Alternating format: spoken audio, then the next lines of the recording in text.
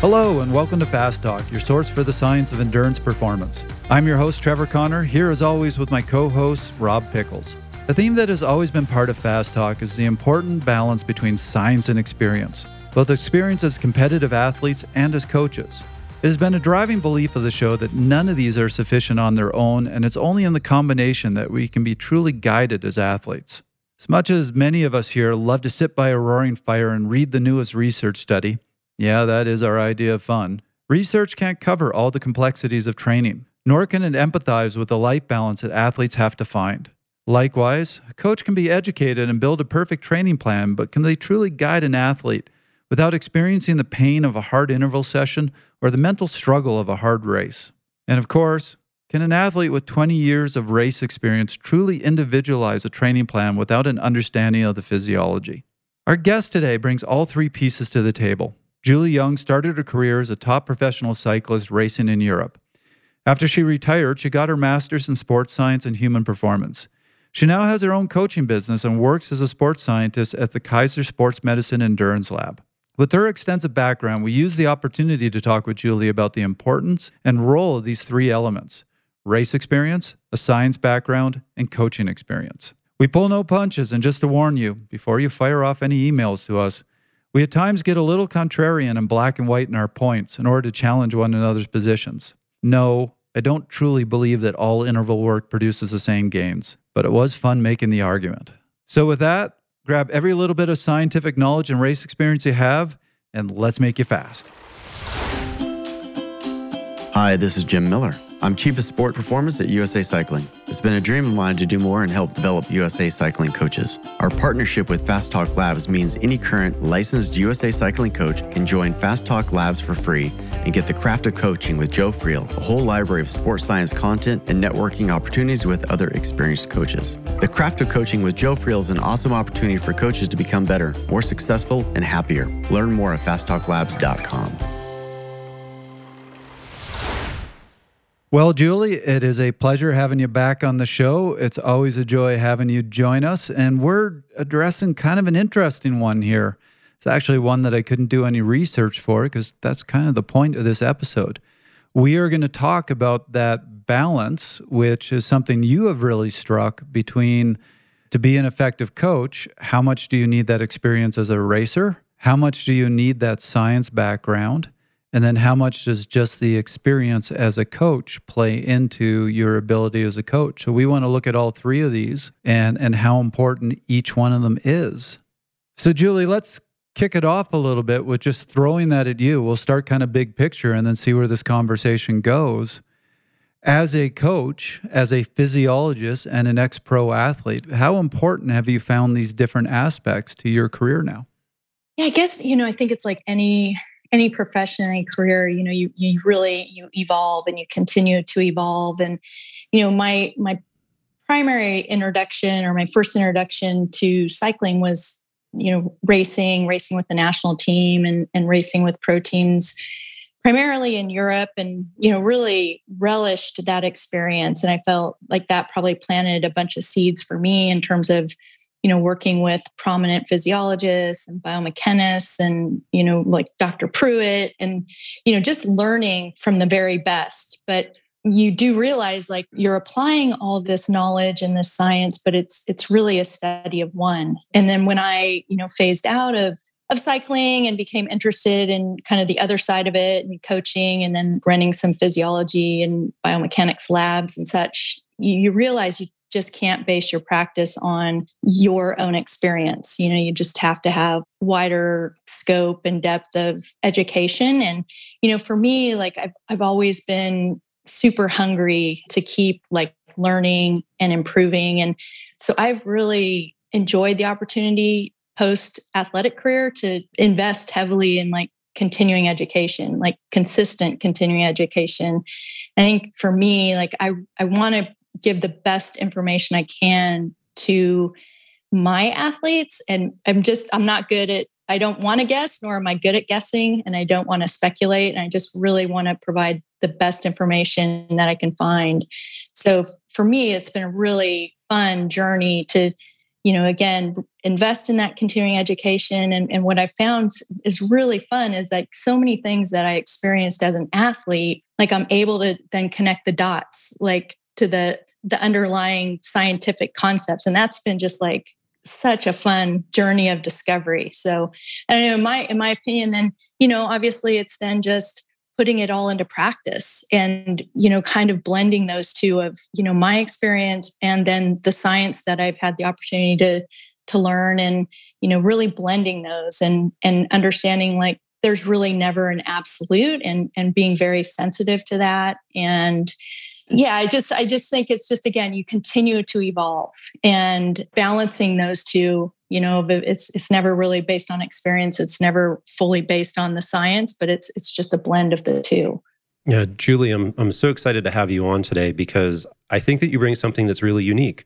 You race and you raced at a high level, right, on the road and on the mountain bike, if I'm not wrong. You're educated, you run a sports science lab, you coach. You have so many different experiences, not just, say, in cycling or in science, but in multiple aspects of both of those things, which really creates you being a very well-rounded person. But hearing your intro, hearing what you just led off with, the most exciting thing is the evolution that you're talking about, right? You have changed as a person with every single thing that you've done. You've approached things with a very inquisitive nature. And I love that in people because I think that something like that helps make people very, very effective in everything they do. Yeah, and I agree. Like it's truly, I think, as you said, it's inquisitive or the curiosity. I always want to understand why. Like I just don't want to just say it. And I want to really understand why I'm telling my clients what I'm telling them. And again, like I always want to be evolving. I don't want just to stagnate. I don't want to just stay where I am. And I think I love the mindset of knowing like each and every day I can learn and improve. And that's what excites me in this profession. Yeah, something I want to go back to that you said early on, that something that had always concerned me as I became a coach. And while this is particularly relevant to coaches, I think anybody who ends up in that mentoring role or is helping out teammates, this is a really important question, which is that N of one question. So you have a lot of pros who then get into mentoring or get into coaching, and really all they've learned is what works for them, and then end up becoming that type of coach that basically coaches all their athletes the way that works best for them, but may not work best for their athlete. And that was actually such a concern for me. I was actually very hesitant as a coach to say, yeah, I used to race pretty competitively because I didn't want to be put into that box of, oh, you're just coaching me the way you trained. So, how much can you take, and I have some thoughts on this, but how much can you take what you did as an athlete and apply that to others?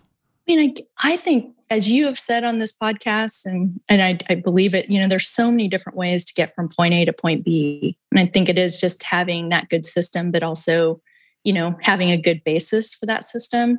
And I think, one athlete's like experience and that base experience could act as kind of like the fundamental for the training program. But one thing that I've found interesting is, kind of the transitioning from that elite athlete where it's a very unique lifestyle and then working more, the majority of my clients are either really busy professionals, families and finite time, or like U23 athletes, again, finite time. And you really have to understand the demands of those lives. And that's, to me, a really important part about tailoring the training program is really just better understanding the demands of each individual's life.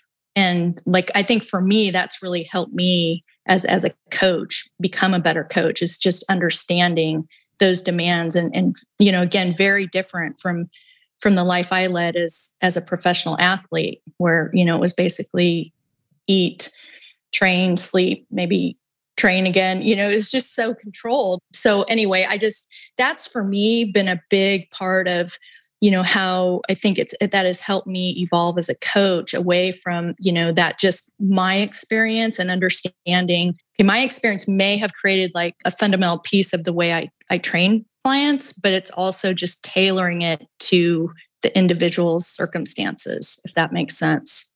Yeah, no, and that's actually what I was wondering about, because here's the thing that's been really interesting for me. As I said, when I started out coaching, I was very concerned about that. Oh, I'm just coaching every athlete the way I learned to train. Something I have found very interesting, just talking with different coaches, talking with far better coaches than myself. I'll give you two examples. We've had Jim Miller on the show, who's basically the head coach for USA Cycling. And we recently actually had Dean Golich write a piece for us talking about his training plan. And when we interviewed Jim, we were talking about base training at the time. I said, how do you tailor this to the different athlete types? And he goes, I don't. In the base season, I basically train everybody the same way. And I was a little bit surprised by that. I admit I kind of have the same approach. But then Dean Golich, when he submitted the training plan for us as part of this article, we asked him similar questions. And he basically said, look, I train everybody kind of the same way. I have one approach. And I'll get to that in a minute. I think that's a bit of a simplification. But when it comes to the training plan, I don't think there's a world champion or an Olympian in the U.S. in the cycling world that wasn't touched by one of these two coaches. So it really was interesting to me to hear them basically say, I kind of have one basic approach when it comes to the training plan. So what I heard from them and what I'm hearing from you right now as well, which is where I have landed, is the training plan doesn't have to be dramatically unique. Physiology is physiology. More where the individualization comes in is factoring in the individual. What makes them tick? What do they have going on in life? Do they have a family? Do they have a job? What's their bandwidth? That's where the individualization comes in. I totally agree with that. I mean, because like you said, the principles are the principles. And of course, you want to make them relative to each individual, like where they are with their fitness and obviously goals and demands of those goals. But yeah, I agree. It really is pretty much the same training. But again, I always want to make sure the training plan is flexing to the individual and it's not this, trying to cram the square peg into the round hole. Yeah, if I can hop in here, I think that at this point in the conversation, we're discussing training plans that are well-written, that are well-researched, that are good training plans, right? And they're going to be altered, say, based on hours for the individual. Those are all of sort of the assumptions that we know. I don't think that we're discussing every base week has to be 20 to 22 hours for the athlete, no matter who they are, right? But a thing that I always struggle with whenever conversations like this come up is that aspect that we're talking about appropriate training. I do believe that there are a lot of athletes who became high-level athletes not because they had appropriate training, but because they were maybe responders, right? We just know that we have physiological responders who are out there. Oftentimes, they find their way to the front of the peloton. They find their way to the podium despite the training that they did. And I do think that we need to be careful when we're athletes evaluating coaches whom have had this experience to make sure that the foundation of the training is the solid training plan, like we're talking about these other high-level coaches enacting. I have heard training that people have done that would kill the common mortal, and somehow they ended up being very successful with that, and then also watched the same people prescribe that training to other people because it worked for them. So I don't know if I'm standing opposite of you guys. I don't know if I'm agreeing with you guys, but that is just sort of my perspective. As somebody who really hasn't been a high-level athlete, to tell you the truth, maybe track and field back in the day for me, but definitely not with cycling.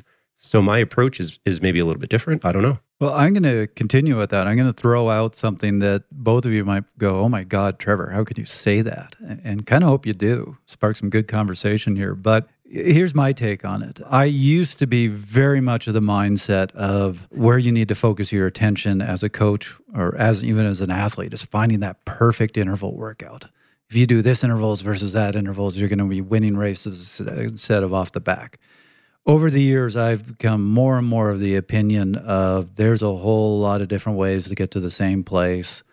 And I actually don't. I mean, obviously, there's a difference between doing sprint workouts and doing threshold and the general category you have to pay attention to. But when you get into the particular workouts, I just don't think it matters all that much. To me, it's kind of what you're saying, which is see how they respond to it. If you send an athlete out to do a workout and they hate every time they do it and they're complaining about it in their reports, and you go, well, that's the wrong workout for you. Not for physiological reasons, just because you hate doing it. If you hate doing it, you're not going to do it. So I look for more things like that as opposed to saying, well, this is the perfect workout to produce this sort of response. And so here's the thing. Both of you respond to this. If I was trying to build somebody's top end, that ability to jump for a minute or respond to an attack, there's probably 20 different interval workouts I could give them, and they're all going to get them to the same place. But they're all focused on the same adaptations. They're all focused on the energy system and whatever else, right?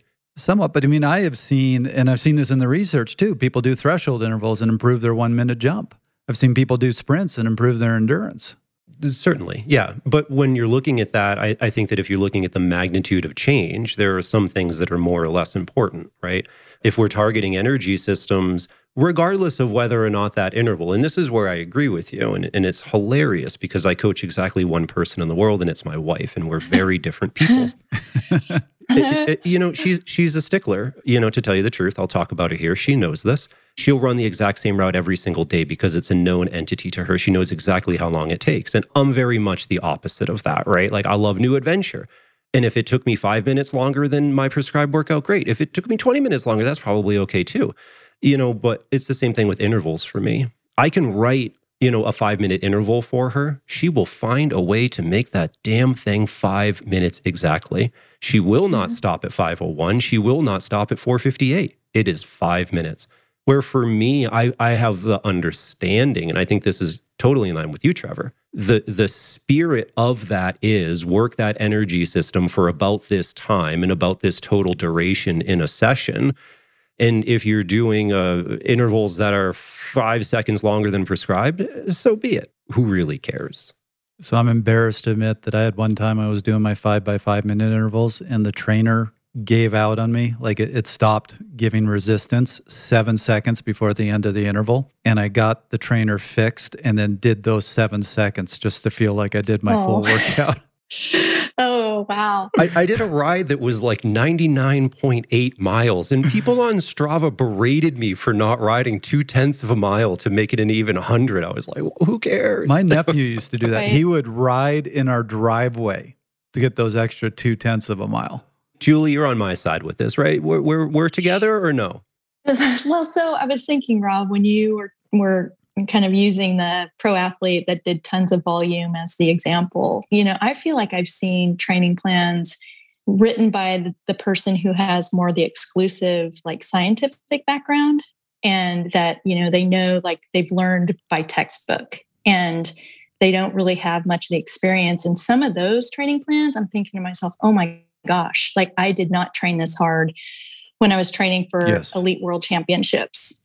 And for me, like, I really take exception with that because that's where I feel like this blend is so valuable, is understanding the emotional demand of training and the emotional demand of racing. And that, okay, maybe that's the ideal to achieve some physiologic adaptation, but is it tolerable?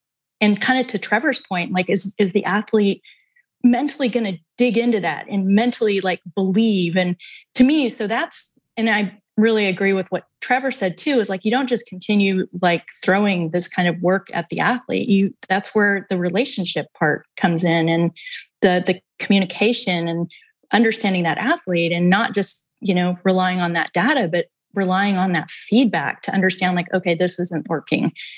But I do think, like, as an athlete, you do create like again, that kind of base formula that has worked for you. So, like, heck, okay, it's worked, but I'm not going to just implement it in an absolute, but I am going to use it kind of as the basis. I don't even know what to say right now because you just, you broke my entire world, Julie. And it's a super interesting point, right? Where, maybe as the scientist in this conversation, I'm often of the viewpoint of, well, those experience-only people, they're blah, blah, how do they, blah, blah, old grumpy man speak. Well, you're old now. You're in your 40s. I'm going gray, Trevor. I can help you with the grumpy side. Fortunately, nobody can see it because we're not doing video pods. We digress. But, Julie, I hate you for it. Maybe I love you for it. You can do the opposite. You can write something on paper that is the most perfect thing in the world, that all the research says, and well, if this interval is good, then adding this thing on top is even better, right? And I guess you're right, and maybe I'm reluctant to admit it. You do need to have the human element in there, right? Because science can go in the opposite direction too far as well. Well, so look, my response to that is this is one of those places where I think experience is really valuable, because as a coach or somebody helping out an athlete, if you've had experience with something, if you've had experience with those workouts, your ability to advise, to empathize is so much higher. So I'll give you an example. I've always had this rule of I never give an interval workout to an athlete unless I've done it myself, because I can't really explain it. I can't really figure out what is the right amount to give somebody until I've had the experience. And I actually broke that rule last year because I was coaching an athlete. We were in the middle of the spring. We had actually just done an interview with Neil Henderson and asked him to give us one of his favorite workouts, which he described, and I went on the show. Oh, Trevor. And so 2 days later, I'm talking with my athlete, and he goes, I'm kind of getting bored of this workout. Can you give me something new and different? And I just went, well, Neil just gave us this crazy workout that sounds like fun, so I'll give it to him. So first time I've ever done this. And I gave him Neil's workout. It was this pyramid workout where you do like 55 seconds hard, or was it? It was like 5 seconds hard, 55 seconds not hard, then 10 seconds hard. I've done so I've done that down before. And back up. And then you do 20 minutes of threshold. So I gave him this workout and I let him do it for 2 weeks before I finally got on the trainer and went, I've got to obey my rules. I've got to try this. I tried the workout, and like before I'd even done my cool down, I got off of the bike, texted him like, stop doing this. We need to talk. Oh. Because it about killed me. And I was going to have him do it for like 6 weeks. And I'm like, this will destroy him. It burn him out. It about killed you. It's the total opposite of everything you are as a cyclist, though. That's like telling somebody who's gluten-free to, go down to the Italian place and do some carb loading. Fair enough. But doing the workout, what I realized is this can really bring around some form. But I wouldn't give this to an athlete for more than a couple weeks, because it is not a workout that you could sustain twice a week for a long period of time without really starting to feel some negative effects. And I was giving it to him early in the spring. So that's that experience thing. I was able to do the workout and go, great workout to do to kind of top you off before we're getting to the, trying to get you on peak form. Not a good 6 to 8 week workout. Julie, can I ask you something that this really makes me think of? When you say experience, what is it that you're talking about? Is it the experience like Trevor is talking about here, where you're literally doing the exact same thing as the athlete? Maybe your training plan doesn't mirror theirs, but you have physical experience doing the thing. Is it being an athlete in sport in general, so you know what it feels like to suffer, to work hard, to feel that agony? Is it to be at a high level so that you know what it feels like to travel and to make your life, all about this, and you're focused on eating and massages and everything else? What experience level does it take to be this well-rounded coach that can be effective for the athletes they're working with?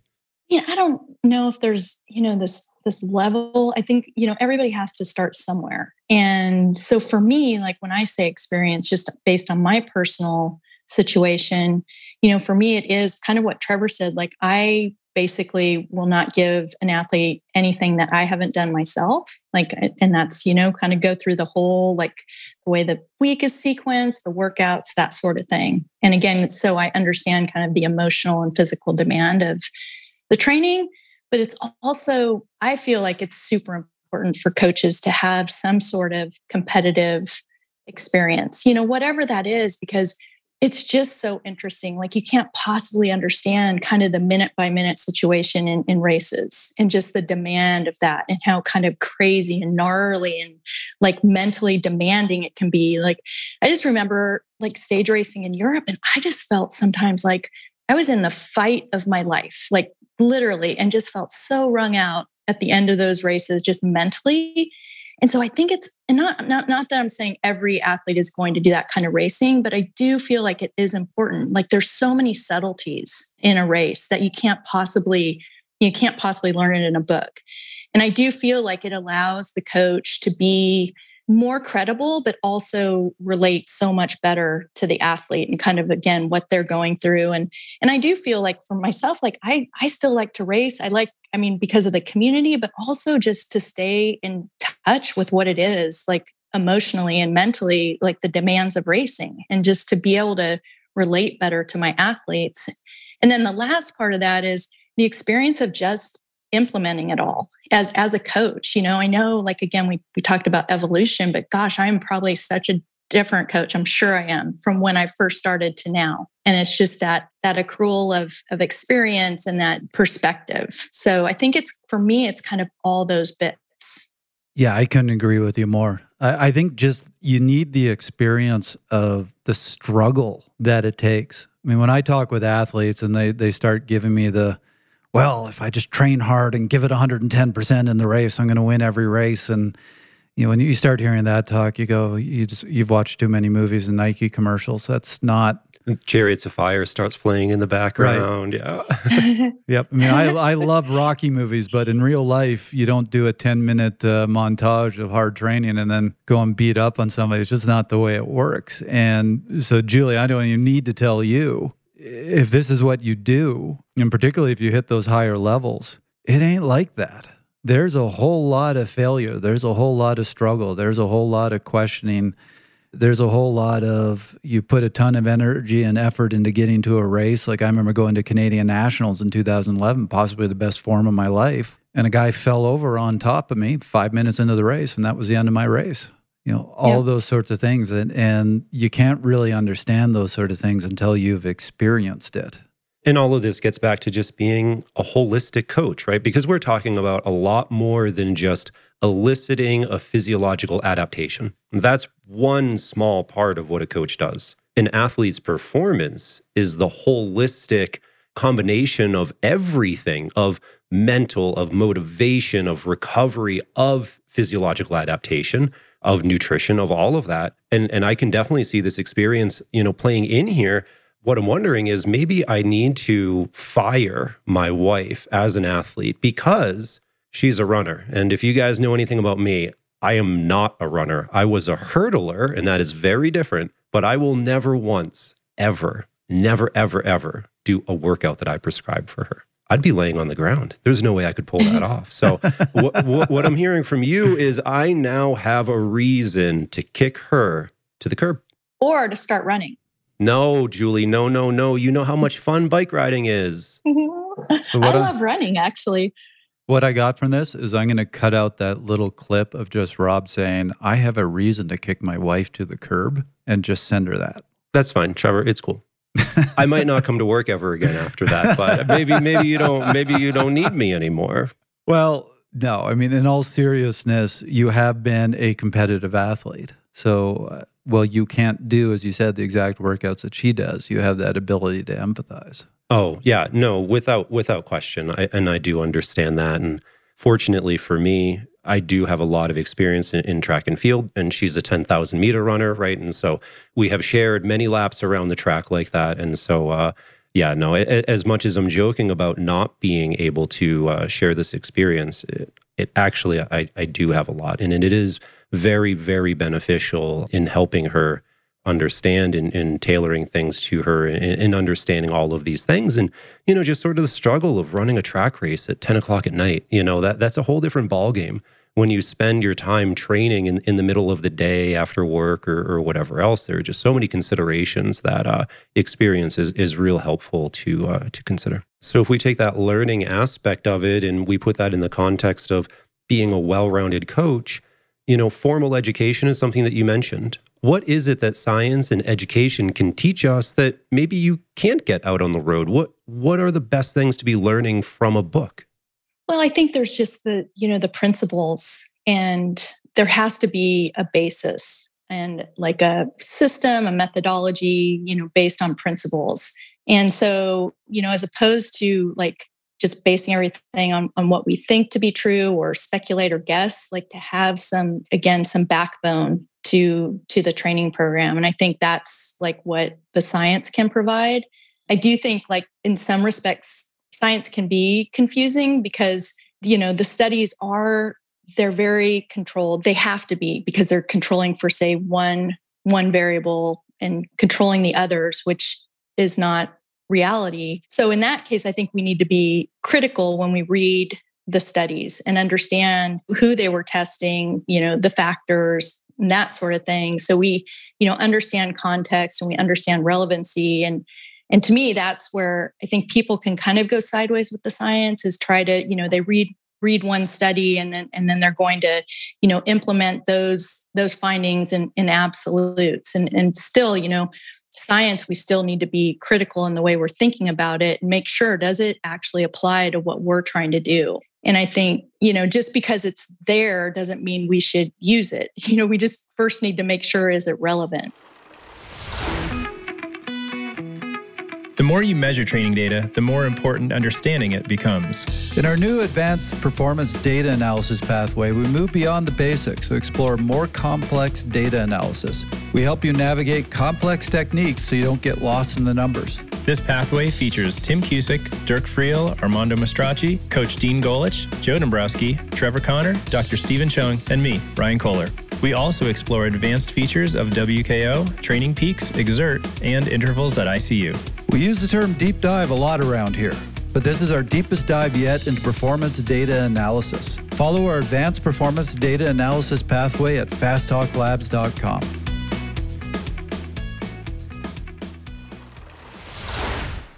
So let's shift gears here. We've talked about the importance of experience. Julie, what about the importance of knowing the science, both for a coach and an athlete? I think, again, it just goes back to having some, having that basis, the principles behind, like, the reason why you're making decisions in the training plan. And for me, it's funny. I always have this internal conversation with myself, like when I'm plugging in a workout, like I ask myself, why am I doing this? And I typically have 3 good reasons. And, maybe one has a physiologic basis, maybe one mechanical and one maybe emotional. But, I think it gives you, again, that reasoning as to why you're doing things. And in my opinion, like, you really want to be a thinker. You don't want to be just like, oh, let's just throw that spaghetti on the wall and see if it sticks. And so, like, in my situation, that's why I like it. Again, like, I always want to understand why I'm doing something for the athlete. And I think it is important, in my opinion, to really educate the athletes as to, and I think every athlete, again, is different in this respect, like how much they really want to know. But I do feel like it is important that athlete understands why they're doing particular workouts and how it relates to their goal. Because otherwise, I think in that case, when they understand, they're going to bring more intention, more purpose to that workout. And it's going to be like 10 times more effective versus just like getting through the time or taking off the box. So in my opinion, it is really important to educate the athlete. And again, don't have to go super deep into the science, but just how it connects, like, to their goals. Yeah, Julie, the thing you said at the very end started to answer a question, and that was, how much information are you sharing? Are we talking biochemical changes with the athlete? What level of depth or knowledge do you think is useful and beneficial for all of the things you described? I mean, again, I think it really depends on the athlete, and just, if they are educated in that kind of world, then maybe you go a little bit deeper. But, for example, like long endurance, like, I don't know how you guys feel, but I think that's a tough sell for a lot of athletes. And so really emphasizing the importance of that training and the adaptations that are occurring, whether that's, the capillaries, the mitochondria, the shuttle, like all those things to help them really like be disciplined and diligent about training in that zone, helping them understand like, hey, this is all that's happening when you're training in that long endurance is really creating that platform and allowing you to, do the harder work and reach that higher peak performance. And so I don't think it has to be, again, I think it really depends on the individual, but I think it's just kind of more that big picture of, and again, how it then relates to their long-term goals. I think something that's been really effective to use science has been post-testing results after a period of training. Maybe an athlete comes in and they do some lactate testing, and then you prescribe a particular series of workouts, oftentimes more low intensity riding at something that's actually low intensity. And you can see in their eyes and sometimes hear it in their voice, they don't necessarily think that's going to work. Yes. And then they come back 3 months later, 6 months later, whatever it is, and you retest after that training. And there's the proof positive, right? The science, the very hard, numbers in front of them say, hey, look, we had exactly the response that we were looking for. That alone has been really powerful for me in my career of consulting people, through lab-based testing. Do you experience that? Do you use testing like that with your athletes, or is the science mostly for your knowledge and education as a coach? I agree with you. I think that quantitative feedback is valuable. And again, I think it really depends on the individual. Like I have some clients that I coach that really just don't care about data. But then, of course, some that are very obsessed about it. So I think it, again, depends on the individual. But I agree with you. I mean, I think that's really black and white. I also think just like more simple terms. And I have as Trevor knows, kind of a love-hate with power because, like, of course, like it's a great way to train. But, that the FTP tests, I think we've lost a little bit of perspective on those. But if we can keep them in perspective, they do show some good benchmarks in terms of improvement. I think the other piece of that is just helping the athlete understand like that's not going to be, and that kind of just goes without saying, it's not going to be infinite. And we just don't understand everything that's like all the improvements that are occurring just because we can't really see under the hood. But so for sure, I think like being able to quantify the improvement is extremely beneficial. The thing I'm going to add to this as well that you guys were kind of hinting at, I'm just going to approach it from a different direction. I think the days of that old school stereotypical coach who's that authoritarian type that just says, don't question me, do what I tell you, this is going to work for you. I just don't think that works anymore. I think more and more athletes are educating themselves. They're going and reading, hearing different opinions. And as a coach, if you say to an athlete, I want you to do this workout, you're more and more getting that question of why. And you have to have some science. You have to have some background to be able to say, here's why I would like you to do it. Here's the gains that it produces for you, and not just well, do it because I told you to do it. I think fewer and fewer athletes are going to accept that as an answer. And personally, as a coach, I like getting hit with that question because if I get asked, why am I doing this? And I can't answer it, that tells me I didn't think through the training plan. And Trevor starts rubbing his hands together and he says, well, let me tell you. Let me do some research on that for you. Well, Rob keeps asking me why I'm telling him to do things that I want him to do, but I don't have a good explanation. Yeah, I know. I just want to watch you struggle.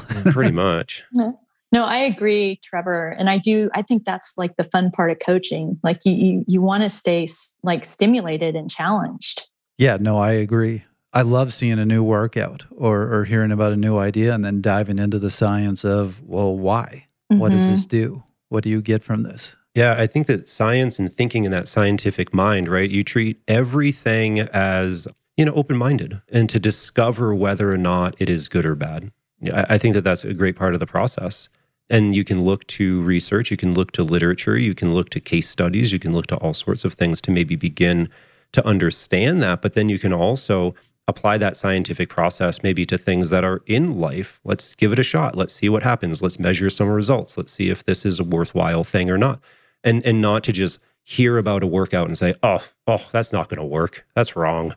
And to be that closed-minded, which I think goes back to, Trevor, as you were saying before, that, maybe back in the day, which was a Wednesday, if you were wondering, but back in the day, coaches... Last Wednesday? Are we going all that way back? Oh, we're going at least 4 Wednesdays ago. Oof, I know. Okay, I can't remember that far back. That was almost a year ago. Anyway, I think coaches back in the day, when they were a little bit more do as I say, because I say, anything that was put in front of them, it was a very closed-minded sort of approach, and there was not a new or better way to go about things.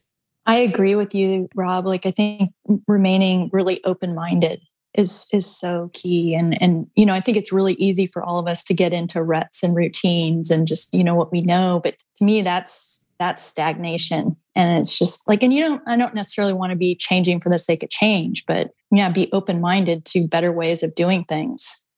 I think we're pointing out a lot of great things about experience. I think that we're pointing out a lot of great things about education and science and the scientific process. Julie, is there an area you think is education or science kind of failing the coach at this point, where it's not providing them with information they need or it's steering them in the wrong direction? Let's take the devil's advocate look on this. Well, from my perspective, I don't know if science has necessarily failed the coach. I think the coach needs to be a little bit perhaps more critical in reading the science and not necessarily take science as gospel. I think, we need to also consider like some of the studies. Again, we spoke about this earlier, but they're very controlled. They're small sample groups in terms of who they're testing, specific sample groups, untrained, trained, what exactly does trained mean? So I think that the coach in reading the science needs to be really critical in reading those studies. And if they are in fact good studies, I think where people go wrong with the science is taking it out of context. And I think this happens oftentimes in like nutrition. And I think generally nutrition can be one of the most confusing and seemingly complicated subjects. But oftentimes what I've experienced is it's that folks are taking these very finite studies and they're applying them just broadly and absolutely. And I think that's where we run into problems. The one thing I think is interesting too is that oftentimes practice is guiding science. So I know you all are Dr. Seeler fans and he's a contributor. And, the whole idea of polarized training, for example, came from the practice and came from scientists studying logs and logs of elite endurance athletes. I also think it's, listening to James Morton, who's was at one time the performance nutritionist for Ineos and runs like the SIS nutrition, like is basically the head researcher for that nutrition product, has said that the idea of, fueling for the work required, or otherwise known as periodized training, has really, kind of come from the athlete themselves, basically kind of just watching what the elite athlete is doing. So I think it's interesting to think about it in that respect too. Like we're not always just letting science guide the practice, but the practice is also informing the science. Yeah, the thing I'm going to add to that we've actually talked about on a previous episode where we talked about science versus experience, that I just want to emphasize again. Science is limited. Experience is not. You can experience almost anything. Sometimes it's really dumb or bad experiences, but you can experience almost anything. Science has its limits. It has its limits on what it can research. It also has its limits on how quickly it can come up with an answer. If something is novel, you have to have multiple studies before you can really say, here's what we discovered and what the science is saying on this particular subject. So science, there's great research, great science on exercise science and endurance sports, but it has a narrow scope. It doesn't cover everything. And that's where experience can come in. The benefit that science brings you is you can probably eventually figure out everything with experience, but you only have so much time. And if you're constantly experimenting and making mistakes, you might have missed the peak of your career before experience has gotten you there enough, where science can give you a lot of answers without having to make all those mistakes along the way. Yeah, I think that's fair. Trevor, earlier you tried to throw a bomb with your sort of training. Maybe the details don't matter. I'm going to throw a bomb here because for me, I honestly think, and maybe this is a really bold line to draw, but I honestly think that education is failing a lot of coaches right now. And I say that because I went through an undergraduate sports science program, and it was a great program. I mean, I'm not knocking the program at all. My professors were incredible. I learned so many good things. But I honestly believe that there needs to be a curriculum that is more tailored to something like coaching, because you only have limited coursework. And in my opinion, in all honesty, I almost feel like the coursework that I did as a student was so broad that I walked out of an undergrad program, in all honesty, not really capable of applying that knowledge in a meaningful manner, that it took experience on top of that to be able to utilize. Throughout my undergrad, I learned how to learn, to tell you the truth. In my graduate program, then I took that really deep. I learned a ton about physiology, and I continued to learn how to learn. And then that inquisitiveness throughout the rest of my life for the next, I can't even do the math, but we'll subtract 40 from whatever, that many years, that has brought me to where I am today. I do wish, though, that people were further along that path when they were graduating from some of these programs, because I think that they automatically get credibility from people in the community. Oh, that person studied physiology or sports science out of this undergrad program. They have to know everything. And it's so woefully incorrect. And I hate to say that, and I hope that these words aren't too strong, but I just know I felt like kind of a lost sheep in the world a little bit, when I first graduated, and the experience I've had has really been important to being knowledgeable. I know I've chatted with you guys about the program I'm in, the performance nutrition program, and their focus is that translational science. And that's, and I really appreciate that. And I love the way the program is developed, is that, you learn the principles and then you translate. And I think that's such an important piece, obviously, of the practice. Yeah, we need exactly more of that in the world, to tell you the truth. Yeah.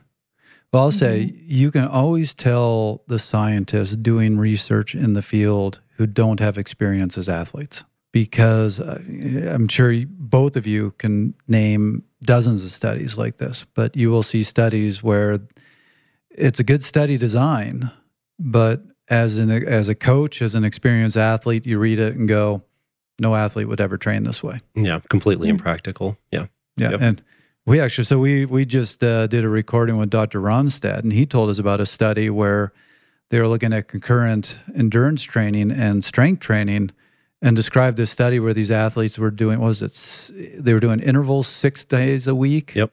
And strength training 5 days a week. Yep. You just look at that and go, that's bonkers. Bonkers. We should be calling child services on this one. I do, I don't think any of us are saying that we don't need sort of these more extreme research or research for research's sake, right? To understand the limitation or the edges of the science. But I do think that we need a lot more practical knowledge for people that they can apply that's less theoretical and more actionable. Mm-hmm. I do think another obviously value of science is that typically, maybe there's other cases, but there's no motivation in terms of like commercial motivation necessarily. I know some of the studies are funded by products, for example, like Whoop or Oura Ring or whatever the case may be. But I think generally, like there's less like conflict of interest in terms of what science is producing and the information produced versus, they're not necessarily trying to sell a product. No, good point. And actually, for anybody listening to this who's not deep into the science world, I'm just going to throw something out at you that might help you. When you go to product pages, they'll have that science link where they'll show you the science behind this. Something to watch for when companies go to researchers to do studies about their product, that's often where the head researcher is going to bring in one of his grad students, have that grad student do the research, and you never get a fully published study out of it. What you end up with is just an abstract that gets presented somewhere. Because believe it or not, most of these researchers don't want to spend their time creating research for products. They actually want to be doing good research. And it's only generally, you hope, the good research is going to be published. So if you are on a product's website and you go to the science tab and they go, we've got research behind this, and all there is abstracts, and you can't find the fully published study, I hate to say it, but take it with a grain of salt. Yeah, that was probably a poster at a conference, right? Yep. I think that we've all been involved in that, definitely. And it's not to say that it's bad science, but it was obviously for a purpose. And oftentimes, depending on the lab, sometimes they reserve the right to publish no matter what. And sometimes it's a little bit pay to play, or maybe this only gets public if it's a worthwhile result for the particular product. I also think though products can take sound bites out of studies and just kind of manipulate them. Yeah, I think that's a good point. If you want to see what the true science is behind the product, you got to do the time, and you got to go and find the original research. Mm-hmm. Fully agree with you. So, Julie, I've got one last question for us to discuss here. So we've now talked about experience as an athlete, experience as a coach, and having science and the value of having all three of these.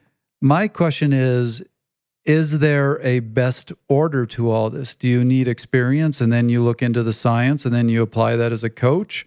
Or do you read the science and then try it and build experience and then apply it as a coach?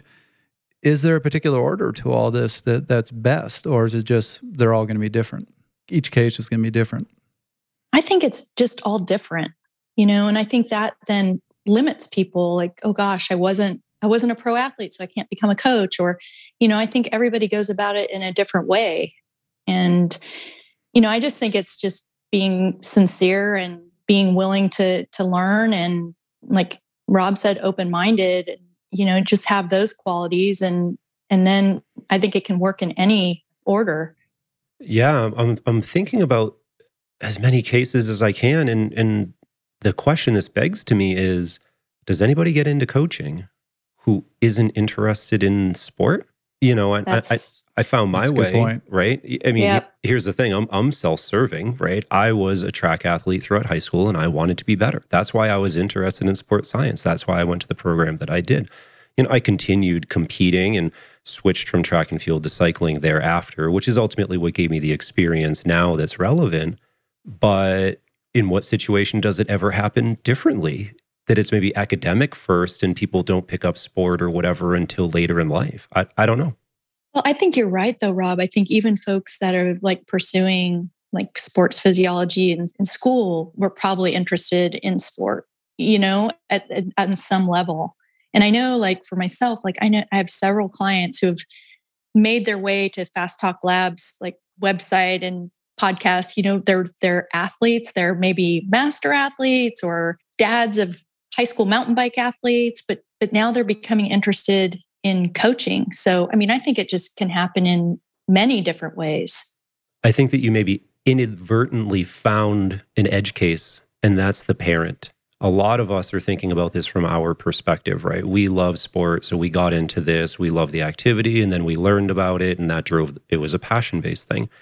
But when we talk about things like the parent of the high school mountain bike league, the parent of the high school runner, they may or may not be interested in sport themselves initially.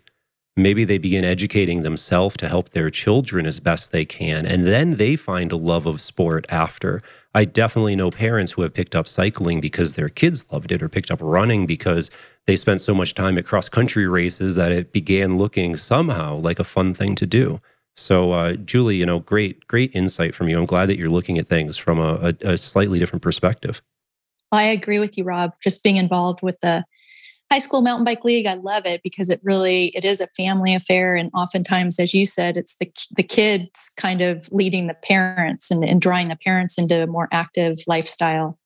That's a really good point. I hadn't even thought about that. But there are a lot of people who get into this industry and actually are quite successful who started just as that parent. Yep. Wanted to be there for their kid. Don't we all? Yep. Well, Julie, you know what comes next. This is how we close out every episode. So our 1-minute takeaways. What is the most salient point that you want to leave our listeners with this episode? Oh, gosh. Okay. I just think it's really gaining that perspective. And again, everyone starts somewhere. You have to start somewhere. But I think it's continuing to evolve as a coach and pursue those different ways to evolve and kind of round out your practice, whether you've started like heavily as that athletic experience and really complementing that experience with education. But for me, it's just, as Rob said, staying inquisitive and staying curious and always understanding why you're doing something for the athlete. And again, just understanding that it is like Like there's so many factors that contribute to performance. It's never just training that one thing more, that understanding how everything interacts. I think just, and giving your athletes the best information possible so they can be effective in reaching their goals. Rob, you want to go next? You looking at me? I'm looking at you. I'll finish this one out. All right, I'm good to go here. Takeaway points for me. The biggest thing is that education and experience create well-rounded people, and it creates well-rounded coaches. And that can be hugely important for working with athletes. But of that, education doesn't necessarily have to be formal education. It doesn't have to be getting a degree. Really what we're talking about when we say education, in my opinion, is being inquisitive, is always looking for new information, is reading things, is learning from other people, right? All of those things add up. Whether you have a bachelor's, a master's, a PhD, or whether you are an art major, I don't know that it matters. If you're inquisitive, you can be successful. So I'll finish this one out with saying this has actually been kind of a unique episode for me, because normally I come with a pretty detailed outline and we try to stick to a particular order and flow. I'm not even looking at the outline for this episode. I can tell. Yep. I think Rob was, and I was driving nuts the whole way through. But I just really wanted to see where the conversation went with this one, because I was just really interested in seeing what we concluded. And I think where I ended up with this is, I think if you want to be really good, if you want to be, at your best as a coach, whether it's a professional coach or you're just helping with your kids' league, I think all three are necessary. I think you need to have some experience as a coach, obviously, but you also need to have some experience as an athlete, and you have to have some science. But what I was surprised to kind of realize by the end of this episode is I don't think it has to happen in a particular order. I don't think you have to be that athlete who then gets an education and then becomes a coach. It might very well be you start as a coach and you realize you want to go further with this. You want to be a better coach. And maybe you take up the sport just to get the experience so you can empathize with your athletes, and then go and read the science to help you be a better coach. So there doesn't have to be an order to it, but I do think all three are necessary. I love it. Okay. Well, Julie, always a pleasure to have you on the show. Thank you so much. Thank you. Same. I always love our conversations. That was another episode of Fast Talk. Subscribe at Fast Talk wherever you prefer to find your favorite podcasts. Be sure to leave us a rating and a review. The thoughts and opinions expressed on Fast Talk are those of the individual. As always, we love your feedback. Join the conversation at forums.fasttalklabs.com to discuss each and every episode. Become a member of Fast Talk Laboratories at fasttalklabs.com/join to gain access to our education and coaching knowledge base. For the highly experienced Julie Young, the mostly experienced Trevor Connor, who doesn't care about the outline because he didn't write it, I'm the somewhat experienced Rob Pickles. Thanks for listening.